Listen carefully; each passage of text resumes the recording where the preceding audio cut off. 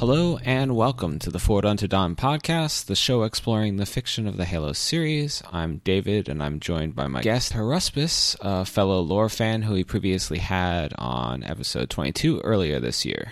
How's it going? Yeah, that's going well, thank you. That was the complete history of Halo one, wasn't it? The Waypoint article. Yeah, I think it was a good episode, personally. I'll put a link in the show notes for people who haven't heard it. We've brought you on today to talk about Halo Legacy of Onyx, which is the newest Halo novel published earlier this month. It was written by Matt Forbeck and serves as a continuation of plot points in two previous entries he penned. Lessons learned from the Halo Fractures anthology and the 2015 novella New Blood. I guess before we get into this book, we should get your thoughts on Forbeck's previous work in the franchise. New Blood, I really liked. I've seen a lot of mixed opinions about it as sort of time has gone on, but I remember sat on the train reading it. I was on a 2-3 hour train ride, and it was quite a short book, and I couldn't put it down. I thought that Forbeck has this way of capturing a certain voice in his stories, and the way that he did Nathan Fillion as Buck in that book, it's like I could just hear him in my ear reading the story to me. So I really like that one. Lessons learned, it's been a while since I read that, but I remember it thinking like, yeah, this is interesting setup for a cool story idea, but it's not gone anywhere yet, so I want to wait and see where it goes. Yeah, and it's, as it turns out, basically feels like at least at this point half the stories in Halo Fractures have gotten a novel follow-up. Yeah. Including this one. A lot of good ones, actually. Smoke and Shadow was fantastic.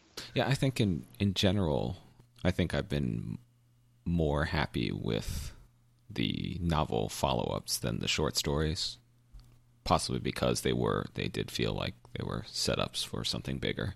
I think really only whatever the Ferret Team short story was the only one that really felt of the A Necessary Truth, I think it was. Yeah, because it's the only one that seems like it's telling its own story as well as setting up the plot threads for Halo Envoy. Yeah. So I think that was a little more successful on its own.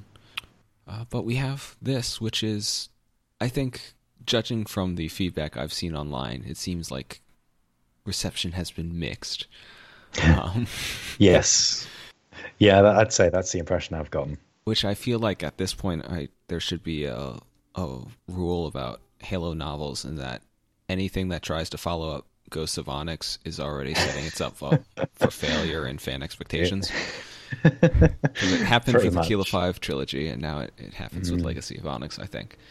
Yeah. It's those are big boots to fill, and in all fairness to it. So you've got to admire the gumption it takes to sort of take on that particular narrative. Yeah, I think for most, I would say, you may disagree with me, but I would say for most of the old, long-time Halo fans, either Fall of Reach or Ghost of Onyx are usually the standout for favorite Halo novels. Absolutely. I mean, before the Forerunner saga came along and gave me Cryptum, I would often say, no, Ghost of Onyx, my favorite. Spartan 3's coolest bit of lore ever. So, I'm very much in that camp myself. Yeah, and I think I'm going to spoil everything based on what I've read from you posting on Halo Archive and stuff, that you liked it a lot. I did. Big overall net positive to me. There were some things that didn't work for me quite so well, and I'm sure we'll get into that stuff later, but my overall impression is positive. Yeah, I think I am one of the people who is more positive on the Kilo 5 trilogy as a whole than I think the Halo the Halo body as a whole. But I think the Halo Nation, as some people call it. I think, like the Kilo 5 trilogy, Legacy of Onyx suffers a bit because it's set up in people's mind as a sequel to Ghosts of Onyx, when it's using similar characters, it's using a similar setting, but it's not trying to be that at all. No.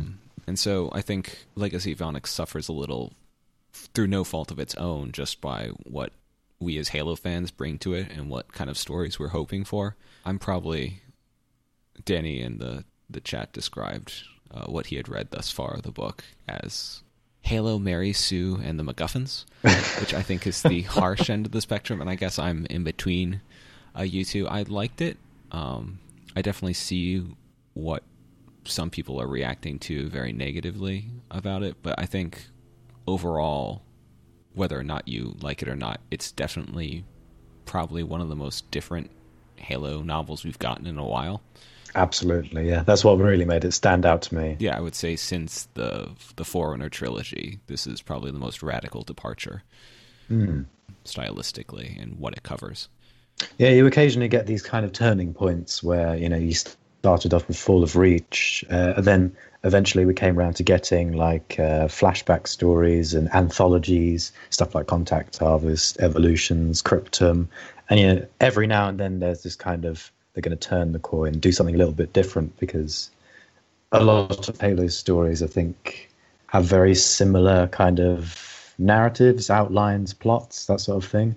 But then sometimes something comes along and it's like, oh no, this is giving us a new take on something that we've not really seen before. Yeah, I think we were talking about it in either our podcast on Halo Envoy or I think Halo Retribution, actually, that humans find Forerunner thing or other and end up having to destroy it describes a huge amount of the fiction, both good and bad. Yeah.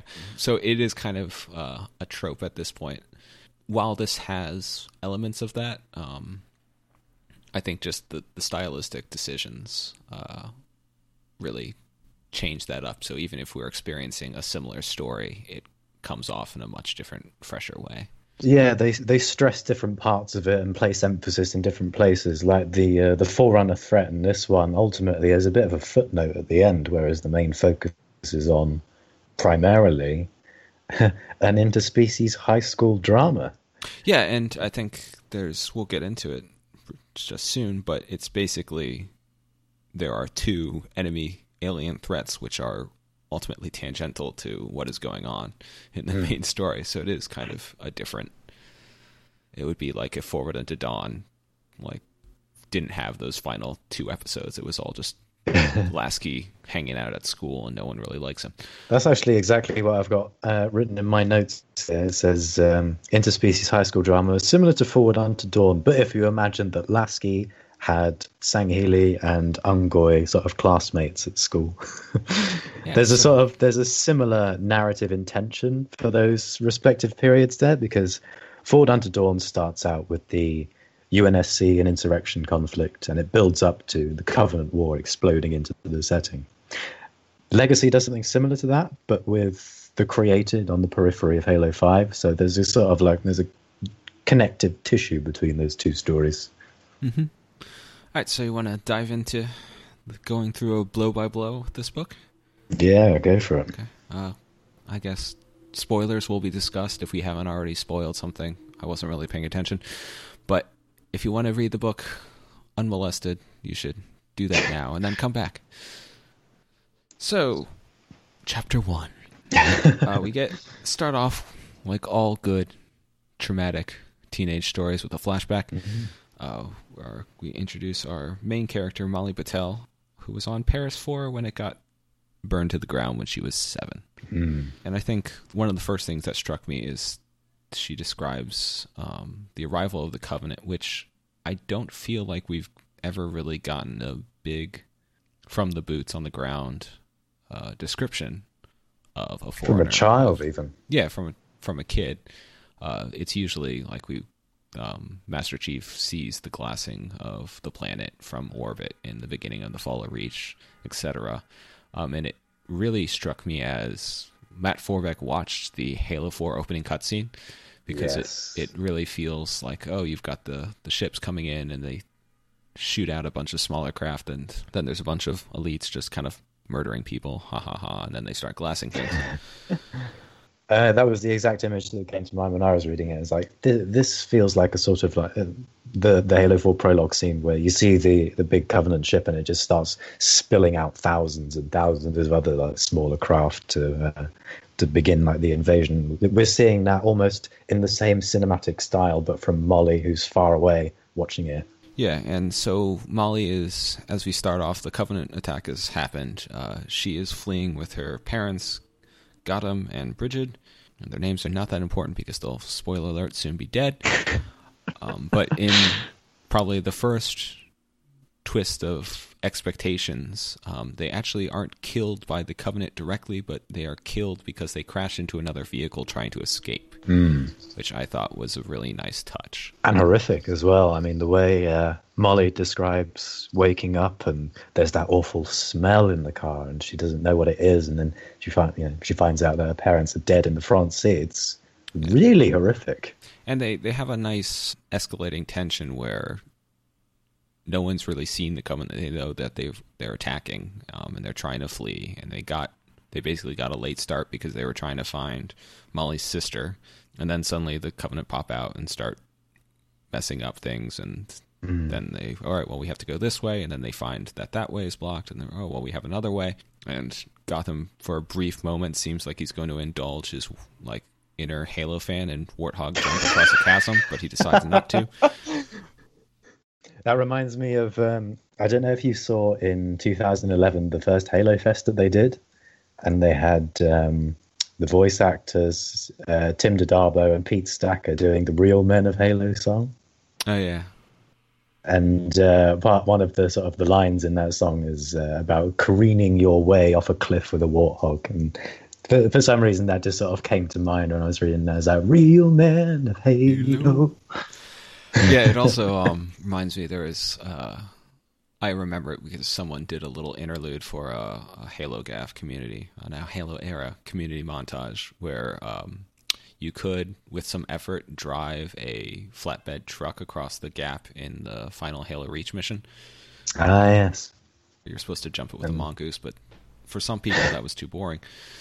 No, it's too much to ask. Sometimes you just want to drive a big truck. I mean, really, he probably would have made it if he had just realized that he was in a Halo novel. It's possible.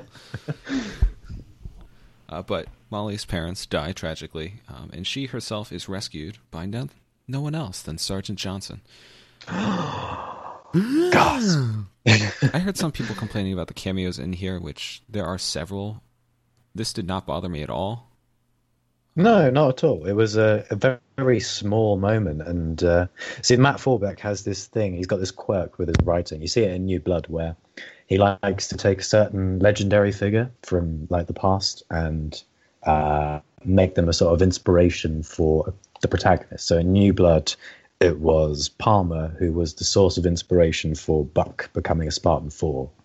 And in this one, it's a comparatively smaller role where Johnson just appears, and the only way we have to identify him is she sees his name on his uniform, and that's it. Yeah, he never has any and that's why I think a lot of complaints about this book start talking about like what are fan fiction tropes that it perhaps indulges in, etc. Having your main character meet and be important with all these other main characters is one of those problems. Well, I think this doesn't have that at all because Johnson doesn't like have a heart-to-heart, let's talk about how you're doing, etc. He's basically just a soldier doing his job, and that in itself is what inspires Molly.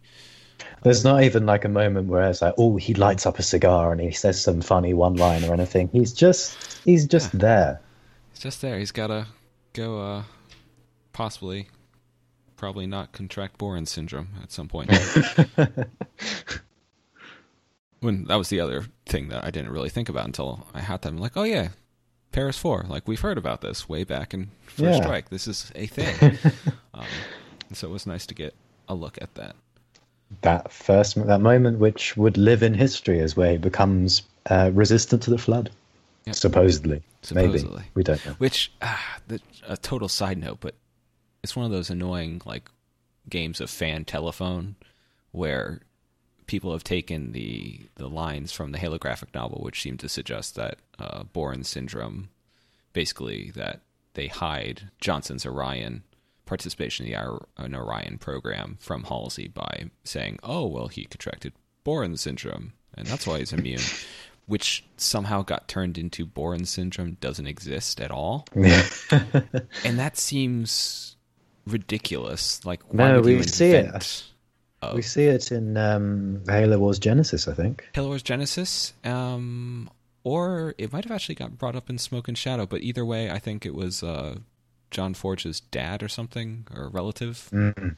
So either way, like, if you're trying to hide something, you don't come up with a fake disease to do it, especially since you're trying to fool one of the smartest characters in the galaxy. So, I do like that the initials of that disease are BS, though. Like, bullshit. maybe that's what people latched onto more. Yeah. That's my pet peeve.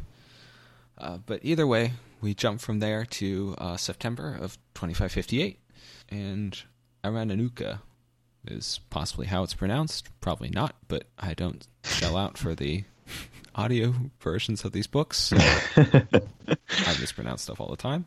And it's a floating city over a submerged atoll somewhere in what we have as Polynesia. And this led me to a question of sea levels in Halo. Because this is one of those things, I remember there was a really good theory post back in the old days of halo.bungie.org about the idea that the world of Halo had experienced traumatic sea level rise like what we are possibly slated for with climate change, and then at some point it had been reversed because of the high and dry docks and stuff in New Bombasa you see in Halo 2 and Halo 3. Yeah. Versus this suggests that like sea levels had basically risen and taken over whatever the landmass previously was. It's an interesting idea that I'd like to see explored in like a reference book or something at some point, which similar to Warfleet but for planets. Mm-hmm. Yeah, because it doesn't seem like it's really important to a lot of things, but it was something tangential I thought was interesting. And so how would you bring that into a story proper beyond sort of like vague bits of exposition?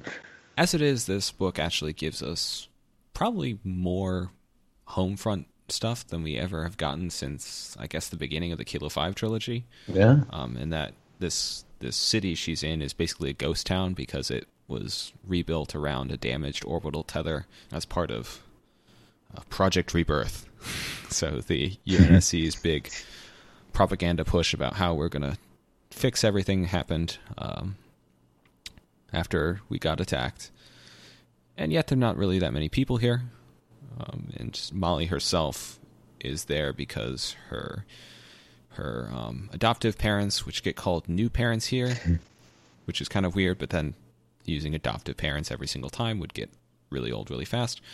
They are scientists, and they are studying something over there. And so they moved from Cleveland, or no, not Cleveland, Wisconsin, I believe. Yeah. Wisconsin out to here.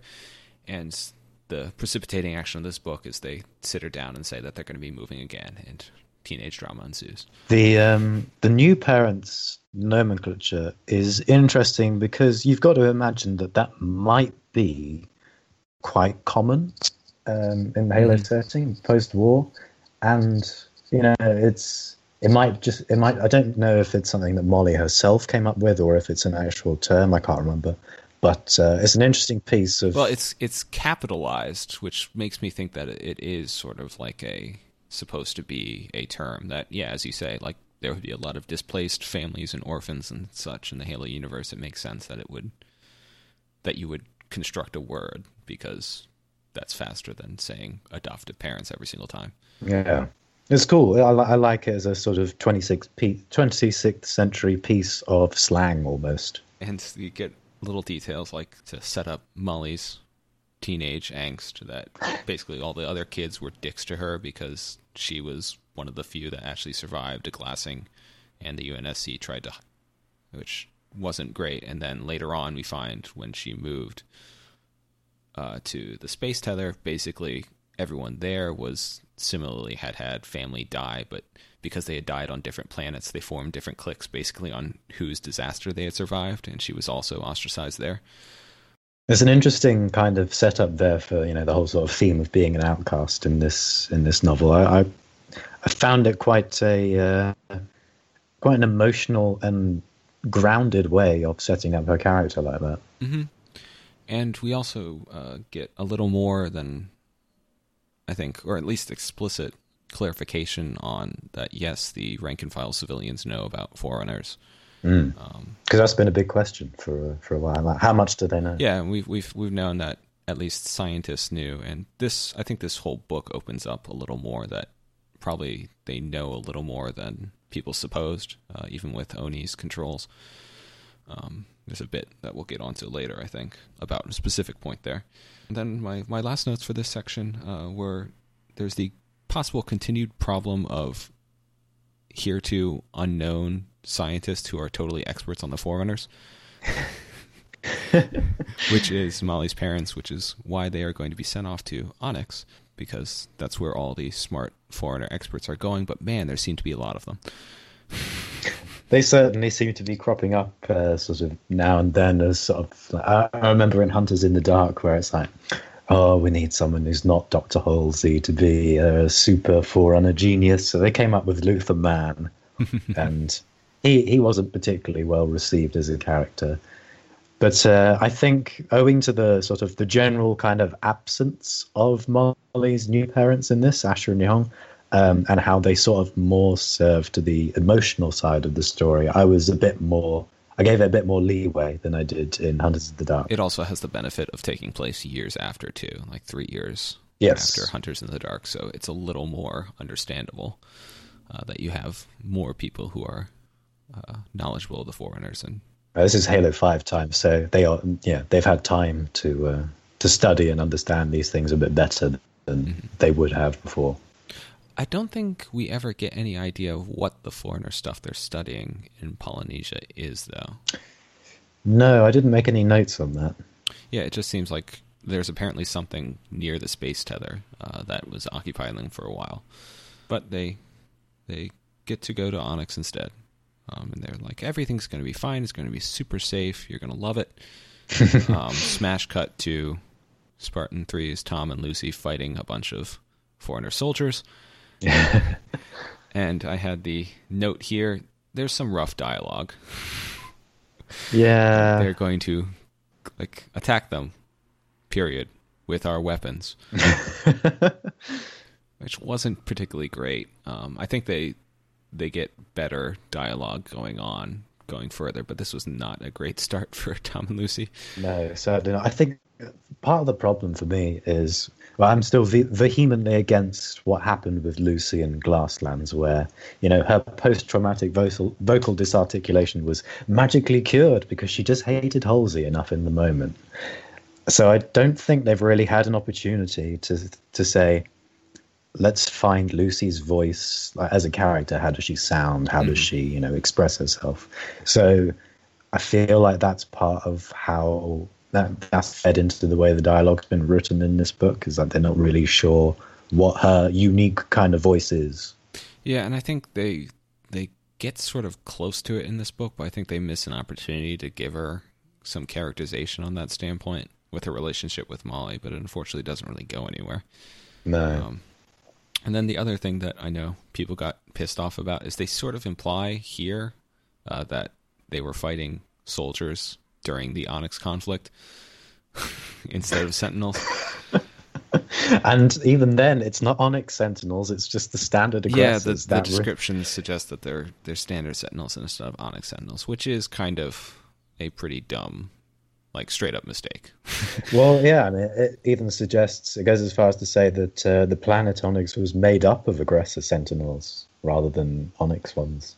Yeah, which, I mean, there's no real way to get around that. That should have been caught and fixed. I was quite obsessed about that because the Onyx Sentinels were a massive game changer in Ghosts of Onyx at the end, where the planet disintegrates. There are trillions of them out there, and we haven't seen them in 11 years. Yeah, I was kind of expecting them to, mention, because they do a bit of, later on, they do a bit of scientific hand-waving to explain how Onyx is a thing. And I was expecting them to say, oh yeah, the Sentinels got absorbed or something when it went into real space, or something that that solved it. But instead, they kind of ignore them. One might almost imagine that the Onyx Sentinels would have been better served as Cortana's sort of way to enforce the mantle than the Guardians. Yeah, that's actually a possibility. Because these are things that can wipe out, that do wipe out a whole Covenant fleet in Ghost of Onyx when they go up against Voro. Although, as we see in Halo Wars 2, the Aggressor Sentinels can become quite a force if they all get together and stop shooting pew-pew lasers. I'm just picturing in my head a Return of the Jedi kind of situation where you've got the Onyx Sentinels kind of like as the Empire, and then you've got all these Spartans and that in Onyx throwing rocks at them and defeating them that way. We were the Ewoks all along. So there's this back and forth between Molly, and they ultimately, yes, we're all going to Onyx. And we learn a couple of things pretty quickly that are new, that we hadn't known, that not only are elites there, but grunts are there. Yes. On Trevelyan, which gets called Onyx, which also gets called Trevelyan, which is kind of confusing. And there's also Sarcophagus and Shield World 0006 or Shields. The titles just keep on coming. Well, that leads right into my next note, which is pet peeve when in-universe characters have the same name for stuff as fans, which hit me couple of times specifically for the Great Schism and the Blooding Years, which don't seem like terms that specifically the elites would necessarily use, or that necessarily the humans would. It doesn't seem like they would say, oh, it's the Elite Civil War or something like that. So that struck me as a little weird, even though that's probably a specific personal complaint. No, I get it, yeah. So Molly's not happy about this move, but we cut away from her because someone at 343 said, hey, I imagine somewhere in a deep, dark recess of the studio, there's this long whiteboard, which is just the list of dangling plot threads. And someone was about to pull off, hey, what's 343 Guilty Spark been up to since Halo Primordium? And someone said no, and instead went over to the Thursday War and pulled out Dural Mdama, the son of Jewel, who we have not seen since basically 5 years ago. I think we got a brief mention of him in Mythos. In Mythos, and basically an acknowledgement that he existed in the catalog posts on Halo Waypoint. Yes. But other than that, nothing much. But yes, he's the self-styled Pale Blade, and we learned that in the aftermath of the death of Telcam, which we saw in Tales from Slipspace, the comics anthology, Dural has taken over the Servants of the Abiding Truth, which we also get explicit clarification that they are not at all related to the Covenant under Jewel. They're kind of doing their own thing. They're sort of like, if you imagine, to make a Star Wars comparison, they're like Saw Gerrera's partisans in a way compared to the Rebel Alliance, I guess. Yes, reference acknowledged. Yeah, they're fighting. They're still fighting against the Arbiter, but they're doing their own thing. Yeah. And so we get... they show up on the same planet that Jewel popped out of, Hesderos. And we get a nice contrast where he popped out of the portal from Onyx when he escaped in the Thursday War and was treated like, oh my god, a messenger of the gods. And now the guys are just sick and tired of Jewel Mdama and the Covenant, and they just want to be left alone because they got attacked by... Yeah. The dissonance there between, you've got Panom, who's like, he's a prophet, he's going to lead us to salvation. And then at the start of this, he's like, it's another Dharma, isn't it? Yeah, it's like, oh, God. And he's like, why did you show up? There's no way to use the portal to get back to where he came from. He's like, oh, but I have a Huragok, which is... And so his plan is laid clear. I have a bit of a problem with that. Oh, please explain.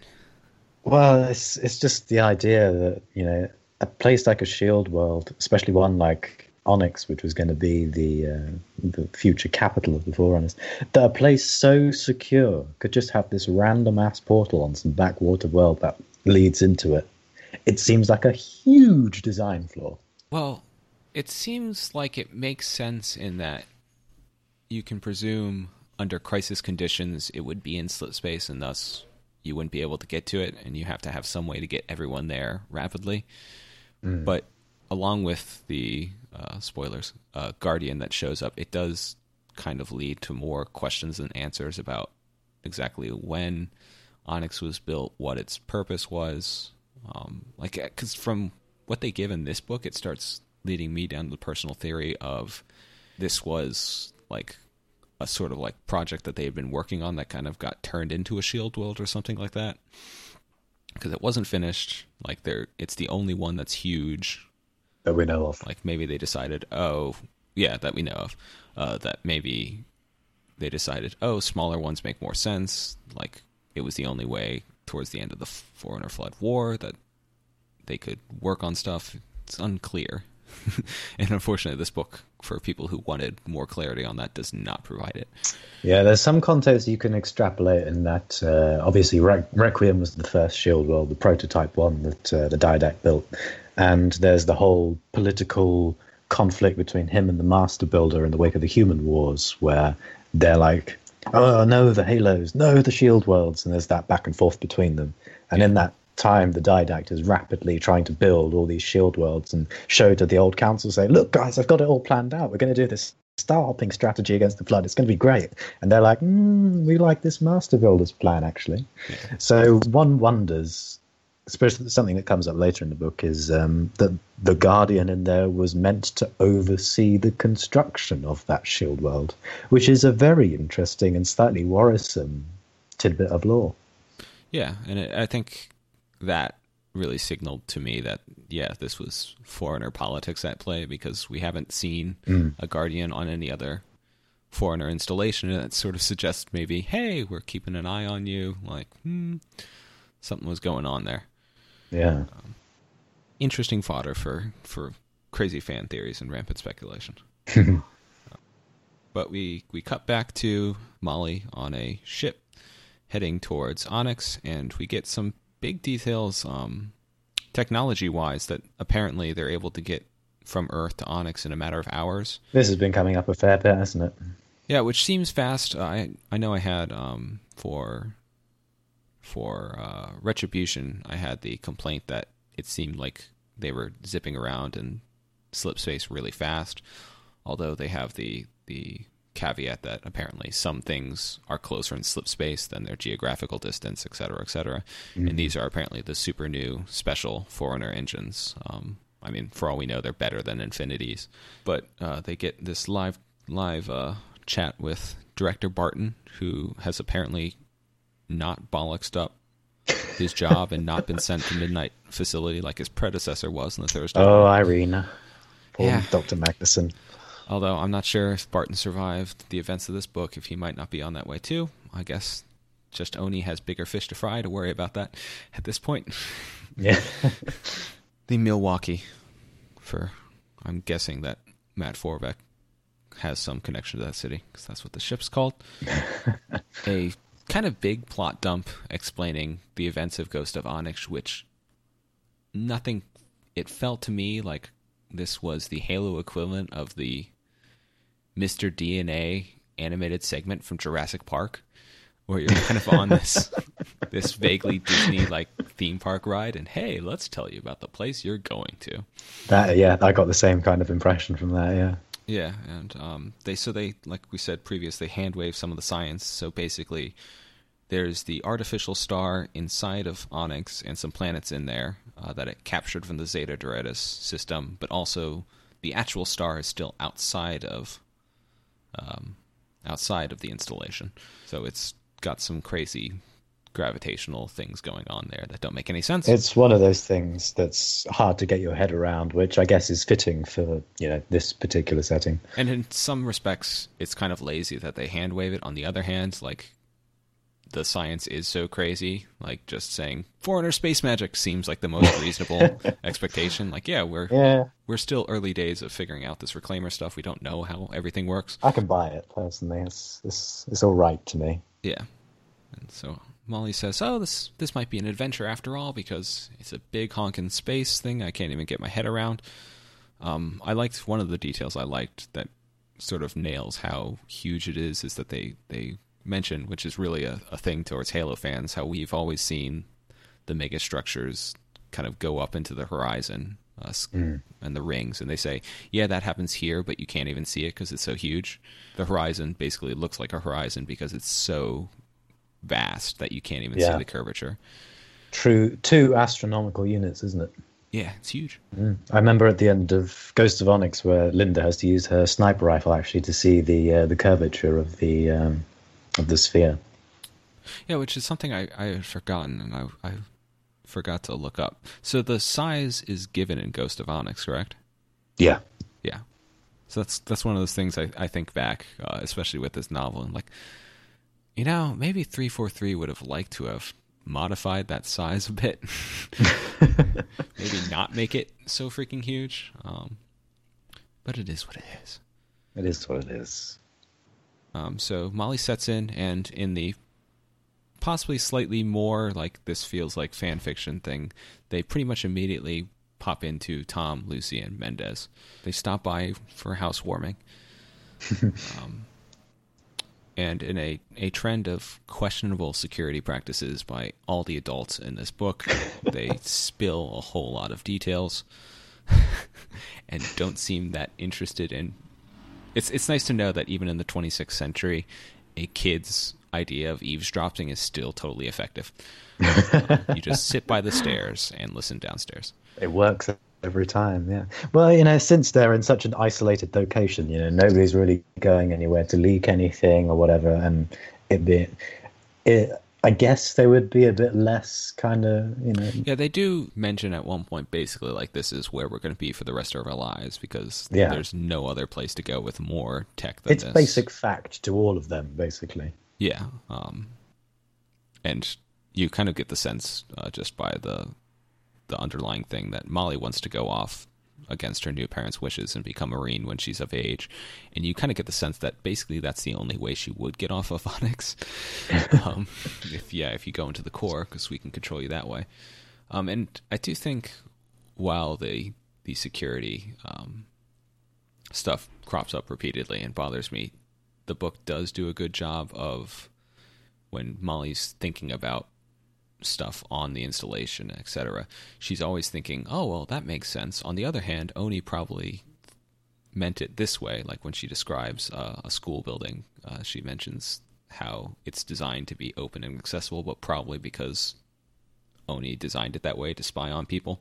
And I think that was a nice touch of, except for Hunt for Truth, I don't think we've really ever gotten the fact that, it's like some Eastern European secret police, like Oni is everywhere, and like, especially for her who grew up during the war, like that's all she knows. Yeah, and that's part of what makes her a fascinating perspective to have as the main character of the story, because she's part of this generation that hasn't known anything else except the Covenant War. Mm-hmm. And I think really the only previous really acknowledgement towards that was in First Strike when I want to say Corporal Locklear, or is it Locklear or was it one of the Marines?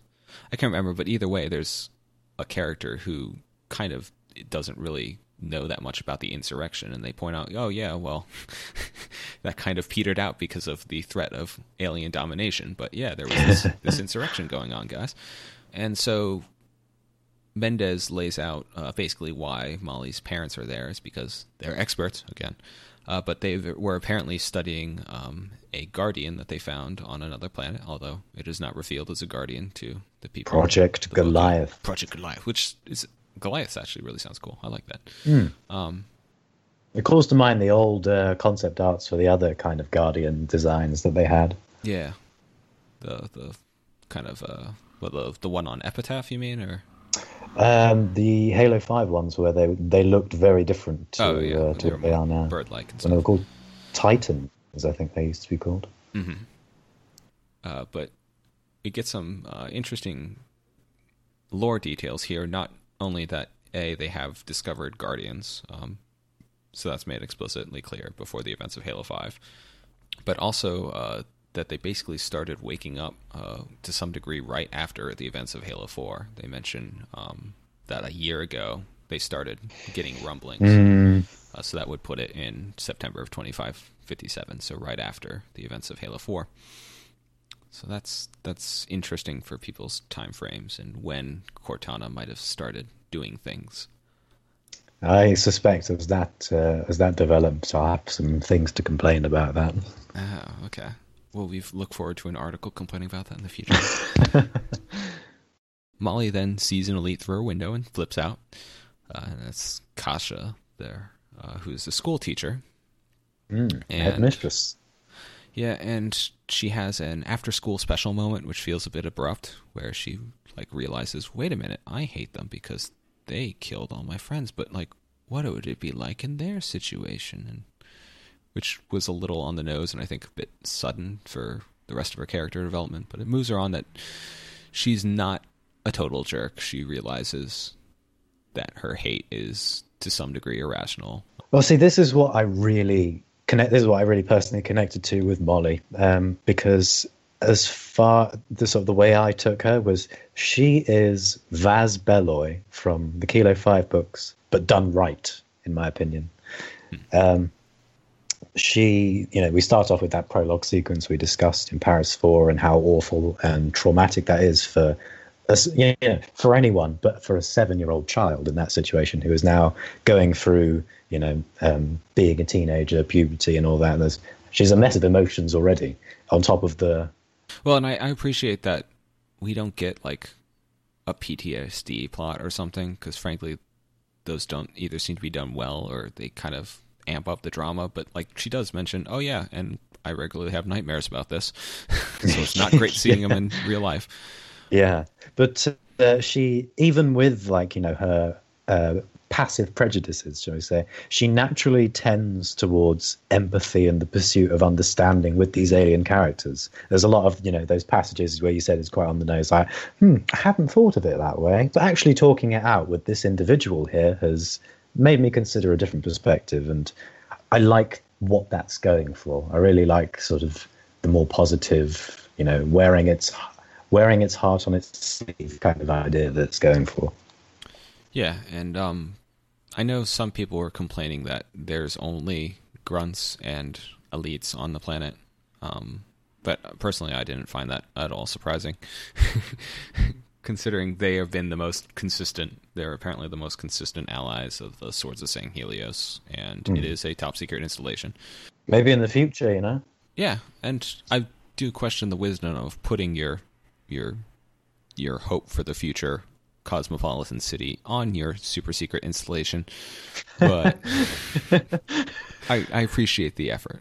That that sort of gets into another kind of idea that I had, is that why Onyx? Why did it have to be Onyx? Not that I mean that intentionally as a criticism of the book, but the whole idea they've got going here with the story itself. This could have effectively been told on any other setting, any other planet. Yeah, I definitely think so. And I think that's a reasonable criticism that some people have had about how it's putting maybe bigger stakes than it should have onto this book. Yeah. Especially, I really hope that they tilled over the fields they were growing the genetically modified plague crops, so no one notices that. I'm just imagining a school trip with the Sangheili characters, and Cash is just and if you look to your right, you'll see the crops that Oni was growing just a few years ago to genocide our species. Yeah, I guess they decided against that because it's not come up since. No. I know some people were upset that Oni would resort to that, which didn't make much sense to me. I'm no, of course they're going to be terrible bastards. That's what they do. But I guess they decided probably it was too likely to blow back on their elite allies or something. And I just wish that they'd had Jewel use that as leverage with the Arbiter at some point, that he revealed to someone that this is what Oni was doing, this was what was going on, but they never really had any consequences for it. And now it's swept under the rug. Although I feel it's one of those things where I know a lot of people want more Arbiter perspectives because it's hard to say exactly what's going on in his head, but I get the sense that he pretty much knows. He's got a few friends in the UNSC like Hood, and everyone else is probably willing to get him. You can imagine how those meetings would go. Just Lord Hood walking in, just like, oh, Arbiter, we've got this situation. Even in the Thursday War, he basically accepts their help because it's like, I really don't have any other choice. Like, this sucks. Yeah, pretty much.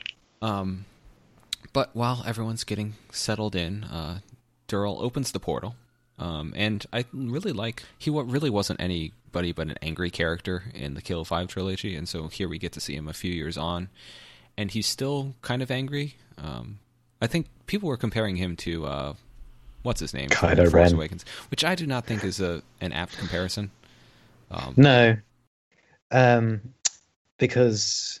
Well, I think that Dural is an interesting kind of parallel to Molly in a way, because Molly is, she is herself angry from everything that's happened to her.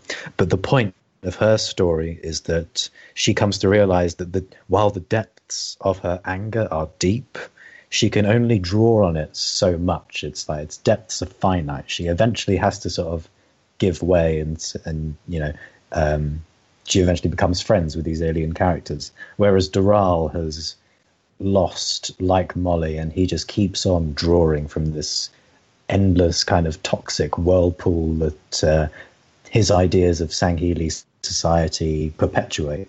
Yeah, and I saw some criticisms that his motives were pretty shallow, and I thought they made sense, is that he's out for revenge, and he's still following the Servant's belief that, yeah, the Arbiter's killing our people.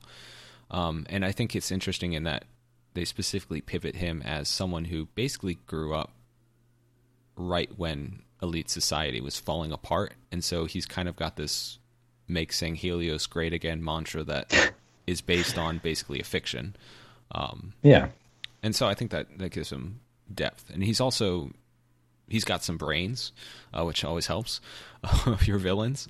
For instance, he makes this show of offering the Kadon, we'll leave you some war material to compensate you for your losses, even though it's actually, I can't take this stuff with me, so I'm going to it won't fit. Make it, grease the wheels a bit and make him happy while also covering my butt. It shows that he's got things going on. We also get a detailed sort of history to fill in the gaps since we've last seen him. He's definitely got daddy issues, which is understandable. But he's definitely, as we talked about, is not running off to Jules Covenant. He thinks that that's kind of like a dumb idea. And he's got basically 2 griping lieutenants with him. And you get the sense that he was Telcam's chosen successor, and not everyone's happy about that. No, I mean, he's lost pretty much everything. He's lost his mother. She died. Ryam Dharma died. His father is, leader of the Covenant, and he's angry at him. He doesn't know what's happened to his brother. Telcam has died. It's just him, basically, and he's got these boots to fill as the leader of the Servants of the Abiding Truth, which he was appointed to. He wasn't chosen by or elected or anything. He's just been sort of put into this role. So you can see why he has to come across so strongly, why he feels he has to compensate for the situation that he's found himself in. Well, and as we find out by the end of the book, basically everyone's gunning for him. He never comes off as paranoid, but he's pretty aware of this is going to be a problem I'm going to have to deal with sooner or later. Yeah. And the other facet I liked of his leadership is that you got the sense that Telcam was a mentor, but he's also kind of conflicted with Telcam's goals. That he basically seems to have doubled down on. Telcam got killed by humans because he was nice to humans, and he thought that they were means to an end. And I don't think that they can be used as means to an end. They just have to be killed. On top of blaming them for Raya's death as well. Yeah, so in that way, he's very much more of, despite being a lot more dimensional than, I guess, a Nylandian elite of classic Halo back in the before time when everything was simple and black and white and we were just killing aliens without thinking about their feelings. He definitely feels more like a classic elite in that sense. He talks about at one point oh God, Telcam made me learn this stupid dumb language of theirs, and I would just much rather be killing them. So he's got this nice duality between his, I guess you could say, simple elite nature that he wants, and the fact that, yeah, he's got a small force, he's got to be clever, he's got to be quiet. Yeah, it's interesting in how the way I sort of look at this is the way this book does the Umdama family as a whole is 343's response to the criticisms they've had, certainly the ones that I've made, regarding their handling of Jewel, basically. As they said, okay, we're going to double down on the children of the Umdamas and see what we can do with their stories. And so we cut back to Molly's point of view, where in true teenage fashion, she's already bored of the magic, wonderful installation and goes to school. And here they definitely give a lot more of the feeling of, yeah, these kids they all grew up only knowing the war. And so we get more of that perspective and the justifiably paranoid sense that Oni is everywhere, and that they're really just along for this ride.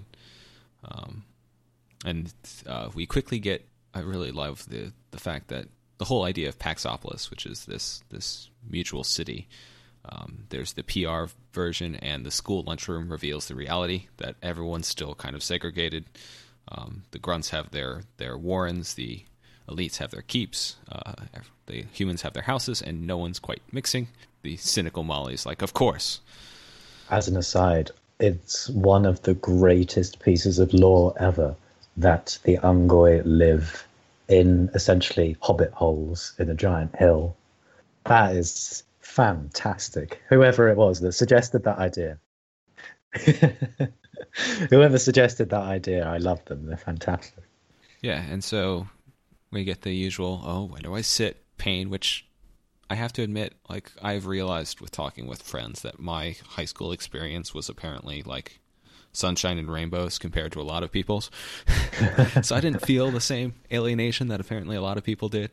But she ends up sitting down in the dumb basis for friendships. She creates the outsiders table, which is just such a teenager thing. We're all outcasts. Yeah, we don't like anyone except ourselves.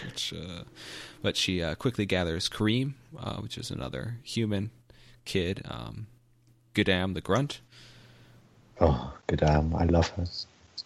I want to adopt her as my daughter. She was wonderful. I was of mind. She reminded me of no one so much as Tilly from the recent Star Trek Discovery show. I've not watched that yet. I'm not sure if you've seen it. Well, she is a very excited cadet who talks way too much and has boundless enthusiasm. At one point saying basically, yeah, science. I'm all about characters like that. I love she really is the optimistic heart of this story, and she's such an endearing character to me. I really hope we see her again. Well, it's definitely interesting that I would say all the grunts here are a break with tradition in that they generally seem to be sunshiny optimists, whereas I would say for a lot of the grunts we've seen previously, even when they were fun characters like the Dob, etc., they were basically fatalists, which makes sense, I guess, because they were stuck in the Covenant, basically enslaved, and these guys are off on this great new place where we're all friends, and so they are. Yeah, they've got hope now, that things are going to be different, and that's really interesting because they're no longer just the comic relief. These are sympathetic and empathetic and interesting characters, I'd say. Yeah, and another detail we get along with the Hobbit holes is apparently that Gudam has 2 mothers and 3 fathers. Yes, which some family. People immediately went to massive grunt orgies for. I didn't know if that was. It seemed to me more like they were leading towards, oh, well, you have like this co-parentage system because you've got so many kids that basically their community structures are much looser and not so rigidly defined, or maybe they takes like 5 or 6 people to contribute DNA. I don't know. You could read that multiple ways. Why not both? Yeah, that's also true. Could be. But once we've quickly established these guys, it's time to bring in our high school villains, who are Carl, Zeb, and Andres. And there's a rumble because they pick on one of the Sangheili who's off on his own, and they're jerks. The the plucky grunt tries to defuse the situation, gets smacked in the face for her trouble, and so Molly gets involved. And amazingly, because it's a rule in high school fiction, there are never adults around to defuse fights like this, especially when it's a bunch of species that kind of hate each other. That's apparently not a big issue. No, just leave them to their own devices. Lord of the Flies situation. Why not? Yeah, that'll totally be fine. It is kind of interesting though, because the whole thing is ultimately kind of an experiment. So, how would this be if there weren't any adults in here? How would that situation play out? I can see why it might have been that way, even if it is kind of unbelievable. Yeah. And so for their trouble, they all get grounded. And then Lucy comes by to say, hey, I'm doing a self-defense class, so this won't happen again. And it's totally not a transparent way to bring you all together in some sort of breakfast club. Which, this is where I felt like Lucy coming back. She said it was like, basically it's on her own. We learned that it's basically on her own, sort of her own volition. It's not like she's ordered to do this or something. No. And I felt like this was the missed opportunity to have, because the Spartan Threes basically are still teens. And so I felt like maybe there was this attempt to try and link Molly and Lucy, because they both apparently don't spend a lot of time with kids their age. Like, they're both outcasts for different reasons. But that never really happened. I was kind of wishing more for that, because it would make, if Lucy had opened up more to Molly, I felt like it would have made a lot more sense of Molly's character at this point. But that didn't really happen, which I thought was a shame. It would have been interesting to see more of a sort of relationship build between them, rather than, because Lucy plays quite a minor role in the story, and it definitely does feel like a missed opportunity there. Yeah, but it is interesting how Lucy and Tom in this self-defense class are effectively, making their own mini Spartans in a way, because they have that chat with Mendez, and he is very much aware still of the torturous training routines that he put these kids through as Spartan Threes, and they're making light of it in front of him, and he's just like, God, this is not good. I don't like this. He responds like completely deadpan, while Tom is just like, hey, Chief, remember that time? And they've sort of got this opportunity now, Tom and Lucy, to train these kids in an ethical kind of way. Mm-hmm.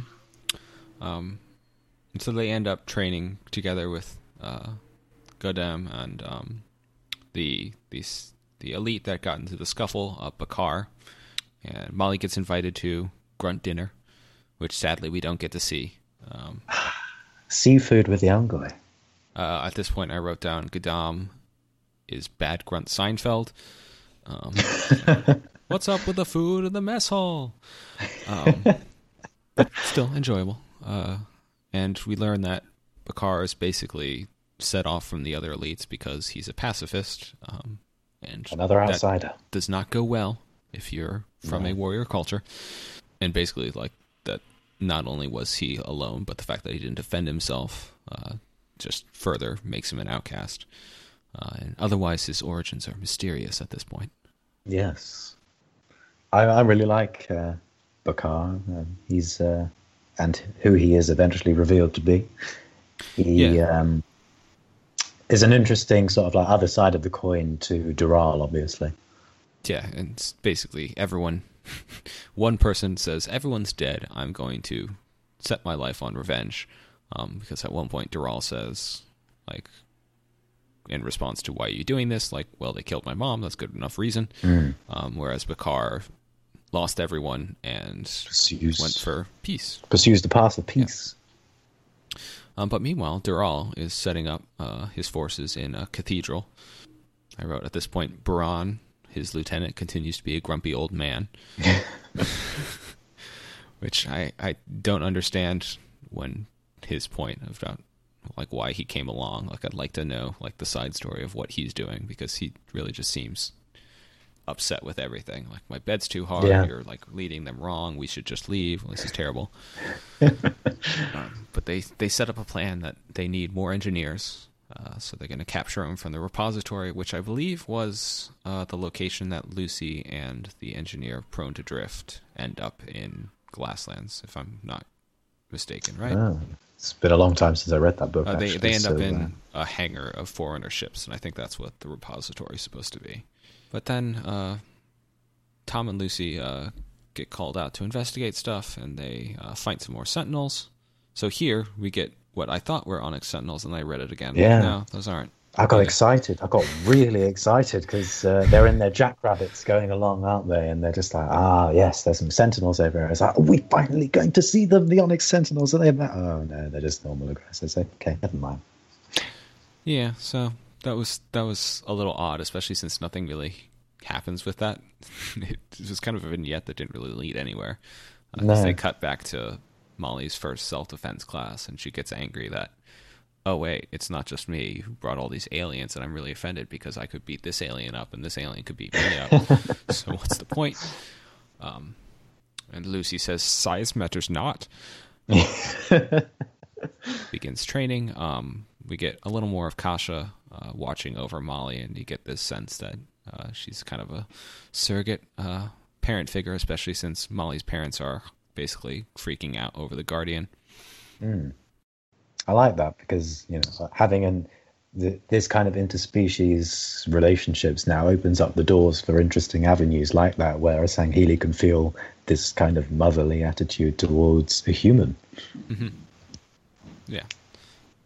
And so they go, because things have to come to a head, they go off to the repository for a field trip, which, again, I question Oni's security measures. Because not only did they not have sensors or an eye on the general area where their arch nemesis Jewel and Dama left, but they take field trips to places they admit they have not fully secured, full of active war equipment. Why not? Why not? We get another recurring character, Mike Spencer from the Kilo 5 trilogy, who was yes.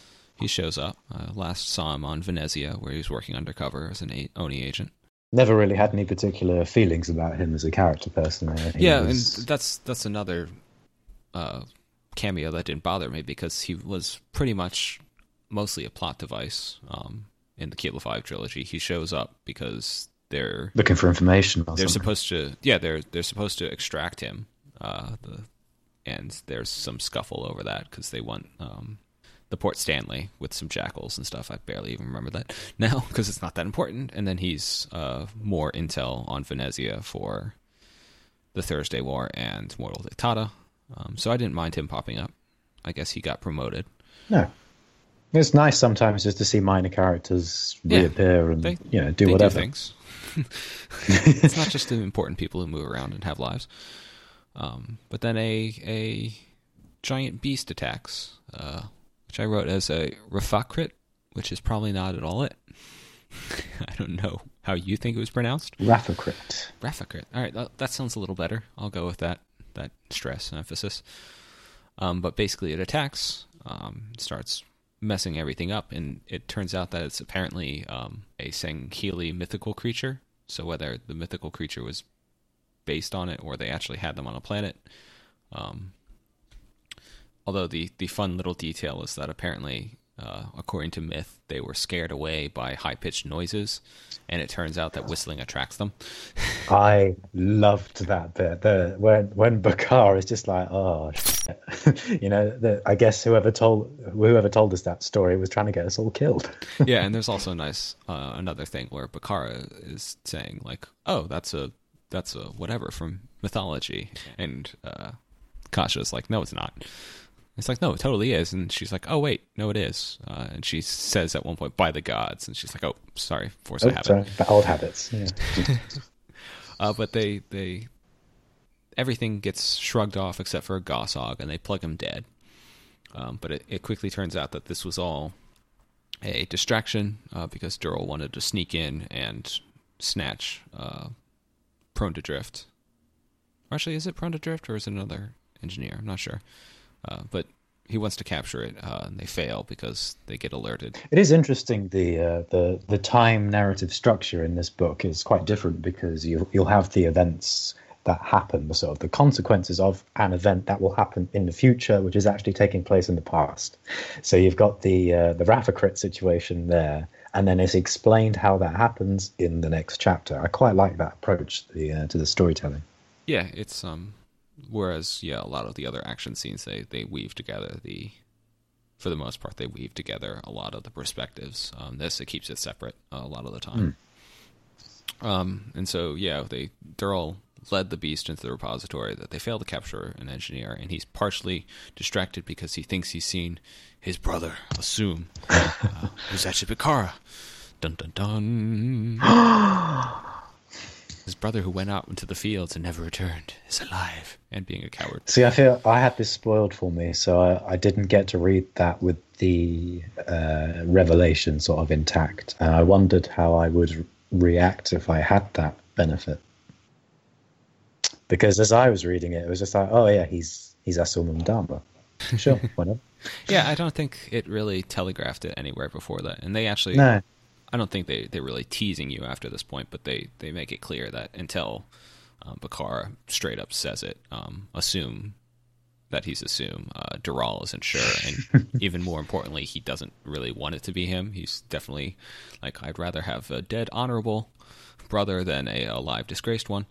Well, it was slightly telegraphed in how it was mentioned that his skin tone was lighter than all the other Sangheili, indicating that he was from Undama. Yeah. At one point, Dural says, like, "Oh, well, that's how you know that we're separated from all those lame proles. We're better." So, in the aftermath, they raise security because now they know they pretty much figure out, oh, something got in, and is using the portals. Tom and Lucy do some scouting and figure out, okay, they have to have an engineer, and Mendez doesn't follow basic security and continues to reveal important details. He's getting on in his old age.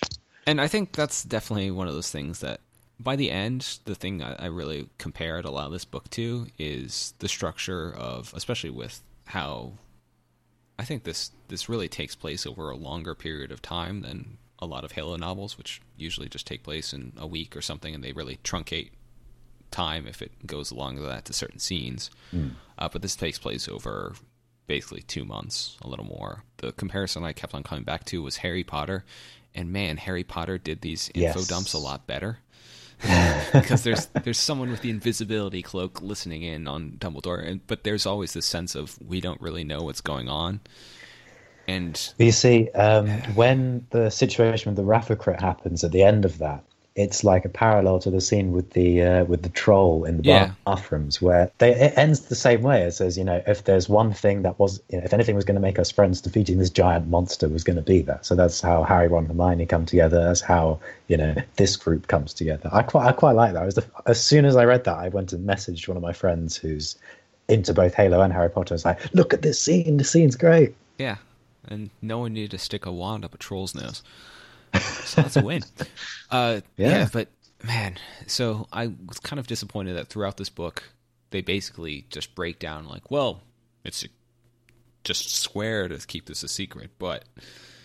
And while I could almost go for it for her parents or her step parents, because there is that sense of they're really trying hard to please her and like being indulgent and stuff, and they obviously are not military types. The fact that the Spartans and Mendez do that just took me out of it. I almost found myself almost wishing, like, God, why isn't Molly or the other kid like a hacker or something so they could find this out? Like, have that. So she'd be like Sully, yeah. Yeah, just so they are getting this information somewhere other than like, oh, well, I admitted that I realized this, and like, oh, you shouldn't have been listening, but while you were listening, I might as well tell you everything. So that was a bit downside. Yeah, it's a bit of a sort of like raise your eyebrow kind of at it. It's kind of moment. And I also wrote at this point with this section that Molly's parents are idiots because they're sad that they realized they were dumb, that taking a kid to a unsecured, massive foreigner installation isn't actually as safe as they said. And then also, when Mendez says, "Oh, well, I guess this doesn't matter," Molly doesn't say anything when he kind of explains that, "Oh yeah, by the way, the Halos kill everything," which I took as a suggestion. It's possible because her parents were, again, just blabbermouths until let her know, but at least some idea of the destructive potential of the Halos is known to the wider world. It's either that or like they're sort of in the writing process, they sort of got the fan perspective kind of mixed in there, where taking it for granted. Yeah. So that's something for fodder. It's hard to do because Halo's 16 years old now, and they've got these stories which are about these new beginnings and people who don't know about the most basic things we've known since 2001. So it's hard to weave that into a narrative in quite a cohesive and natural way.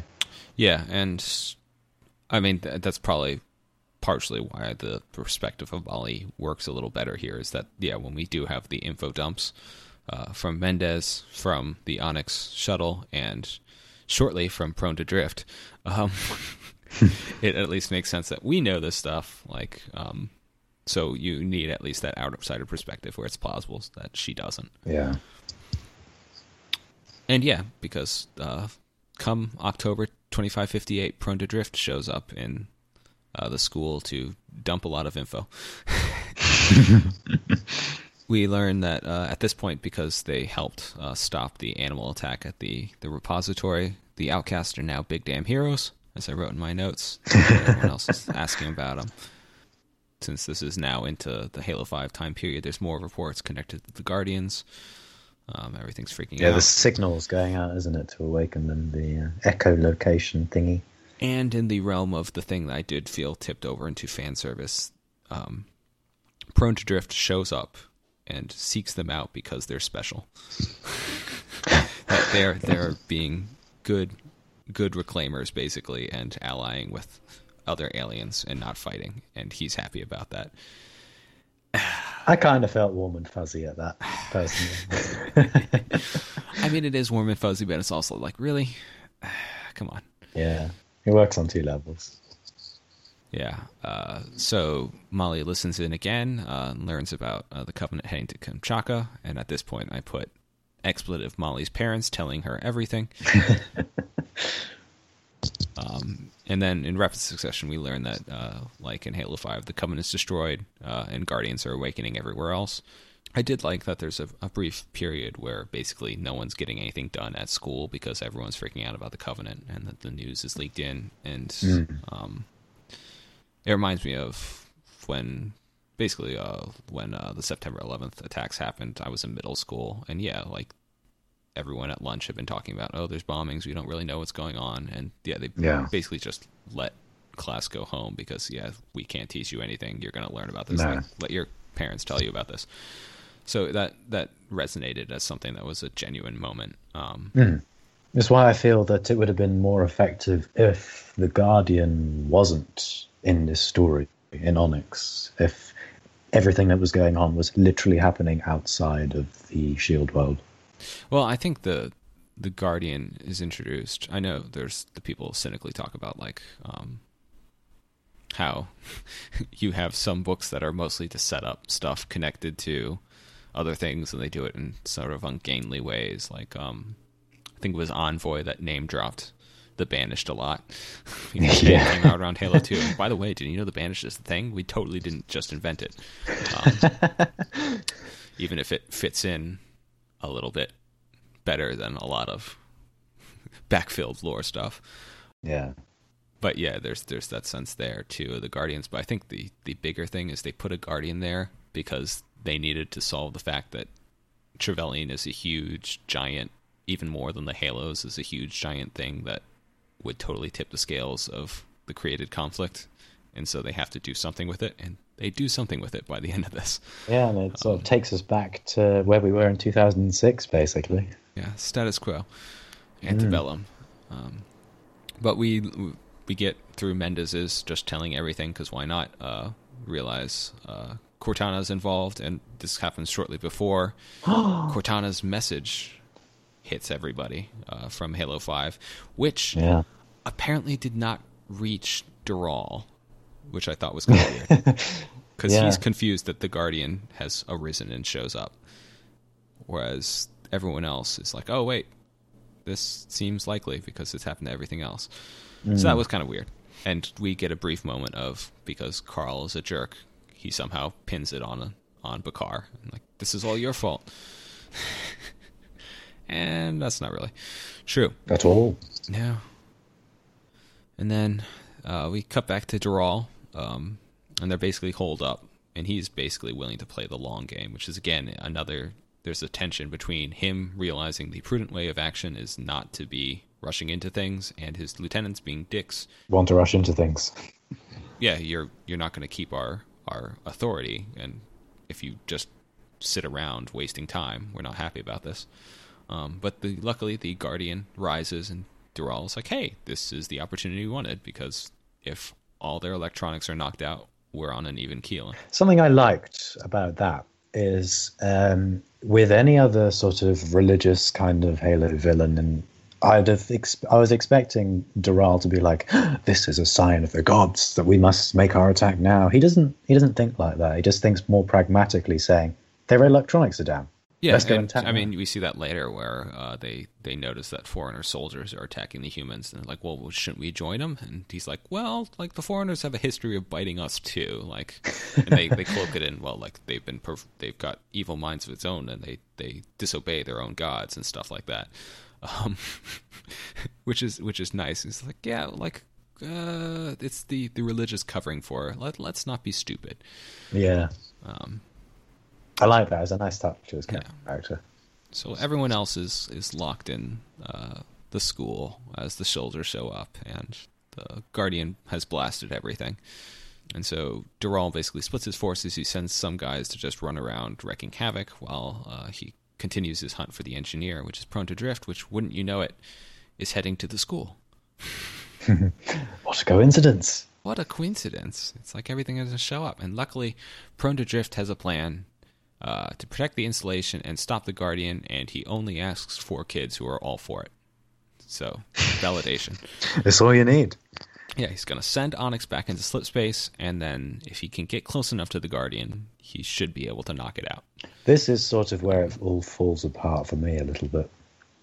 Yeah, it does seem like it's one of those problems with, I remember talking about this with the Kilo 5 trilogy, and it's something that Karen Travis and or 343 Industries were really aware that engineers are huge problems from a story perspective because they can fix anything and do a whole lot. And so their solution was to have a whole bunch of the engineers disappear, and they also had a little bit about how you couldn't just let them go crazy because otherwise you end up with technology you don't understand. Yeah. So they tried to hard code some limits in there. But yeah, at the end of the day, you do have an engineer going up against a Guardian. And the whole sequence towards the end, where they're in the Pelican and they're flying down and Prone to Drift flies into the Guardian's face. Now, I was just reading that and thinking, this book would be better off without this if they just doubled down more on Dural and Assume and that whole storyline there, instead of shoehorning in this Guardian stuff. It was a step too far for me. Yeah, it also bothered me that the vital electronics were in the Guardian's head. It's just like one of the so obvious, like, isn't it? Yeah, why is it in the head? Like, you could put it anywhere else. Like, come on, guys. But before all the kids pile into a Pelican and save the day. Spoilers. They all come to head at the school where the bully gets tortured and then killed. So just desserts for the racist guy. Which I thought, actually, I got a little confused because they snap like his wrist, then they totally just break his arm. And then they're about to snap his neck when Assume, Ibraka, confronts his destiny and decides to reveal that he's alive. And so I thought that he arrived basically in the classic, I'm going to do something bad, but wait, the hero stands forward, I'm Spartacus. And no, they say later on, oh yeah, everyone else should be able to survive, but no, he's totally dead. Carl's totally dead. So like the person who gets shot in the gut survives. The elite Casa survives getting shot, but I was genuinely worried at that bit when she got shot because I was like, is she dead?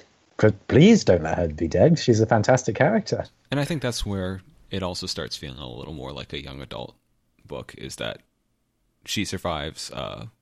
All the Spartans get badly injured, but aside from some no-name Spartans, they all survive. So it's a little bit less of stakes, but they face down in the cafeteria. Tom is ready to take him down, and Dural's like, well, I can kill all these people. Haha. So they grab the prone to drift and run off. With the Zoom. Yeah, with the Zoom in tow. But they basically end up using another native hostile fauna as a trap and basically get themselves into a position where they can turn they're basically described as panthers onto the fleeing elites. And so basically Dural and his brother get separated. They save Assume, and Lucy arrives to basically mow everyone down, thanks to the guy who spent a lot of time in the simulator and thus can use a gun really accurately. But I guess if you got a lot of ammo, it doesn't really matter. No. I did enjoy that sequence, actually. I thought it was the stakes and the tension, sort of the creativity that they had to show in order to, sort the situation out. I thought it was quite well constructed. Yeah, and I like that it almost doesn't work, too. They basically like, oh, wait, this is great. They're stalking them. And then the wind changes, and like Molly realizes, oh, wait, we're totally hosed now unless we do something about this. Yeah, it's like as soon as they finish with the bad guys, they're going to turn to us. Yeah. And Dural basically gets stabbed in the back by one of the other elites because even at this point he's killed off Baran because he was too half much his of a force. dick. Yeah, but even then someone's like, all right, I'm going to kill you because we don't like you. And so everyone assumes that he's dead after the aftermath, where they knock the Guardian out of the sky, and luckily everyone survives that. Yeah, they spend a lot of time worrying, like, where's the Guardian stuff going to land? What's the impact going to be? Oh, okay, no, it's fine. Never mind. Which the Guardian and the fact that apparently none of the EMP'd UNSC vessels really caused any damage seemed a little strange. Yeah. I guess it's not as bad as, bad things are going to happen when those ships in orbit of Earth fall down to the ground. But yeah, with the fusion drives potentially detonating. Yeah, although be very lucky if none of them do that. Yeah, I guess the question there is if they're immediately deorbited or they're in decayed orbit enough that they can somehow get their engines back online and survive. But everything's good at the end. Like, they have friends. They're all okay, and they've now been cut off. They have a barbecue. Yeah, they have a barbecue. I loved that. That was a wonderful ending. It was so unexpected. They just have this big kind of street festival almost. I was kind of disappointed that it was another to be continued kind of ending, but I felt that the characters' journeys were satisfactory enough as an ending. Well, but meanwhile, Dural basically has survived, goes back, kills his other lieutenant, who once again tried to betray him, and takes over. And this time, they're like, all right, well, we're stuck here now because the portals don't work once the entire installation has been shunted back to slip space. So we're stuck here, but he finds out one of the planets inside has a foreigner warship on it, and they're going to relocate their base there. And he does his best Rorschach impression, saying, "We're not trapped in here with them. They're trapped in here with us." They were with us. To be continued. Yeah, to be continued. Which hopefully won't take another 5 years. No, I mean, Forbeck has got Bad Blood coming out He's got Bad next Blood, year. which I'm not sure if... We don't have any details on that, right? No, we don't. I don't know. Currently. We don't actually know if it's going to be a follow-up to Legacy of Onyx or not. I would assume it's not going to be, just because the Bad Blood name makes me think of New Blood, and also because that would be a really quick turnaround. It could tie those two together in a way, I suppose. Yeah, I mean, it's possible because New Blood tied into Lessons Learned, which tied into this. So they're related. It'll be interesting to see. It would be weird if, this was a completely disconnected like trilogy. That's not really happened with any writer before on the series. So I can only imagine there will be some overlap. Yeah. So as we talked about, I think I was in the middle. I thought this is the decent book. The high school stuff, I think it gets credit for. I don't think that anyone in it is a Mary Sue because it doesn't feel like there's any real wish fulfillment in the characters. No, they're all very flawed characters, I found. Yeah, and they don't. While they have some, I'm actually great at this thing. It doesn't really define them, and I don't think they're that incestuous with relations to the existing characters to come off as totally feeling like, hey, I'm great, and I'm going to be by this important character. Yeah. I mean, Molly's aspiration is to become a Marine, not like a Spartan, the best of the best, or even an ODST, just a Marine. Yeah. And I think the high school drama, I complained negatively about this compared to Harry Potter, but I actually think the high school drama of it was much better than like it sometimes got in the 5th and 6th Harry Potter books, where it was just unrelenting. So I think it was much more successful here. Now, it's interesting to see these things applied to Halo because these are different perspectives and different sort of storytelling methods than we've ever had before. And I think it's exciting to have, they're not going to pull it off perfectly the first time, but to have it at that idea is a good way of exploring these different tensions. Yeah, I think so. And so I think, it was a bit of an experiment and a gamble, and it didn't quite work, but I think it was an admirable effort, and there's a lot of good stuff in here. So the question becomes, what's going to happen to Onyx from now? Because it's gone back into slip space. And you know what? The passage in which that happens is like a blink and you miss it almost moment. Yeah, Crone just comes back and he says... It is kind of funny that there's no, oh, not even a, like, wait, we did that? Like, I didn't feel anything, or, like, you feel, like, machinery come alive or stuff. Yeah, it does happen really quickly. Crone just like, we're in slip space now, by the way. Okay. And so, in some ways, I think this is the spiritual successor to Glasslands in that it's telling its own story, but it's also got to clean up some loose ends. Yeah.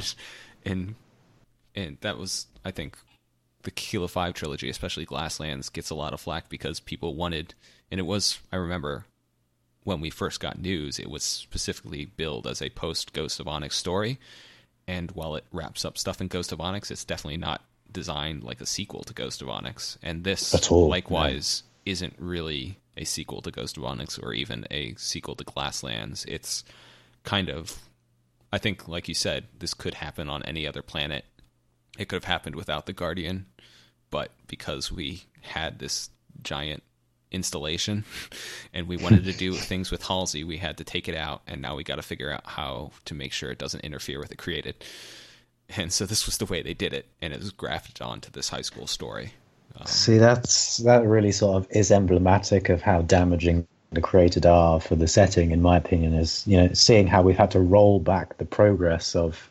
Because the thing is, we've waited so long to see this kind of story, for them to actually do something with Onyx out of slip space, because hitherto it's sort of been used as, and this is where humanity found this piece of technology and that piece of technology. We've never had a story in here, and as soon as we got that story, it's been moved back into slip space. We're back in 2006. Yeah, so I can see where that's disappointing for people, and that this is a book that is really serving two masters and probably suffers a little from it. Yeah, but I think it was pretty good. For somebody who's picking up this book for the first time to get into the Halo universe, I think this is an interesting introduction for them to sort of start off with. Yeah, that's true. I mean, because it does explain a whole lot. I think you can pretty much pick up everything that happens in the games and most of the books, honestly, through this, because we hit all the highlights. It's definitely divisive, but we'll see. So this, I was thinking, this pretty much leaves the I would say the top dangling plot threads. Now that we got Dural shunted to the top of the pack, we've got, by my reckoning, we have the eternal question of where 343 Guilty Spark went with the hijacked ship. Because they've really seemed to have changed the direction that story with the Forerunners is going. Yeah, they seem to have doubled down on the librarian being dead. And they've killed off Chant Green as well, it would seem, with the Fractures epilogue, because when Guilty Spark originally said, I found the elusive Life Shaper, he never named the librarian as the Life Shaper. And Greg Bear said on his forum, Chant Green, she's going to be this big major character going forward. And 343's just sort of pushed her off to the side, and she's dead by now. all accounts, yeah, she seems to have died happily of old age somewhere, leaving her poor son to be eternally alone.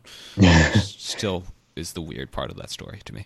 My hope is that their son will assume the armor, take up the mantle of being Born Stellar, and return to the galaxy. Because, yeah, man, he's got nothing else to do. Except farm by himself. Yeah, it's weird. And then the other thing is we haven't heard anything about the Usan elites. No. And I'm fascinated to hear more from them. That was from Broken Circle, which is now end of 2013, right? 2014, I think it was November. Okay, so not as old, but that's another thing where like this impacts the galaxy, so I feel like we need to hear something about it. I was really invested in Broken Circle. It's one of my favorite books. I'd love to see that story picked up on again. Okay, I'm learning all about you, Broken Circle, and Broken Circle in this book, high up on this business list. Although then again, I've been having arguments with people who really like Buckell stuff, and I have been historically lukewarm on his. So yeah, so I've sort of flip-flopped on my opinion over Buckell's stuff. You know, he's got some good writing chops every now and then, but it's wrapped in this overall package that I'm never sure how to react to. Yeah, I think I've been meaning to do a big long grand reread of all the books in sequence for a while now. Good luck with that. There'll be a article series podcast something or other on Forwarded On about that, so stay tuned. But I'm still of the mind that if you could just remove one book from existence, it would besides Legends would be my top pick, but it would probably be the Cole Protocol, because I find it just an unnecessary book that is, for all the things that are in it that should be interesting, was not. I like some parts of detailing Feld's backstory when he was more of an arsehole. Well, that's the whole thing. It's like Feld's backstory, more of Keyes, Grey Team, the people we had like up until basically. Actually, Grey Team's another long-standing plot thread that finally got addressed. So that was another hanging thread. But like all those in theory, I would be totally for, and the book just kind of left me cold. Yeah, I do like Dirt. I think Dirt is my favorite thing that he's done, which ends up being the backstory of the Rookie. Whether that's necessary or not is for people to decide. I think that about wraps it up. You've been doing a bunch of stuff I've seen on Twitter and stuff. You want to plug something for people to check out, your recent work? Recent work, yeah. I've done 2 recent articles. One was, the most recent one was the celebrating 16 years of Halo with 16 obscure lore facts. So that would be stuff like the Forerunner's love of hats, Del Rio's original appearance, various other things that aren't sort of in the mainstream community conscience. I was disappointed that you didn't put like a little at the end, like one of those little teen magazine keys, like if you know 0 to 10, you're not a true fan, like 11 to 15, or etc. Oh, I don't like to be judgmental like that, but I'll keep that in mind for the future.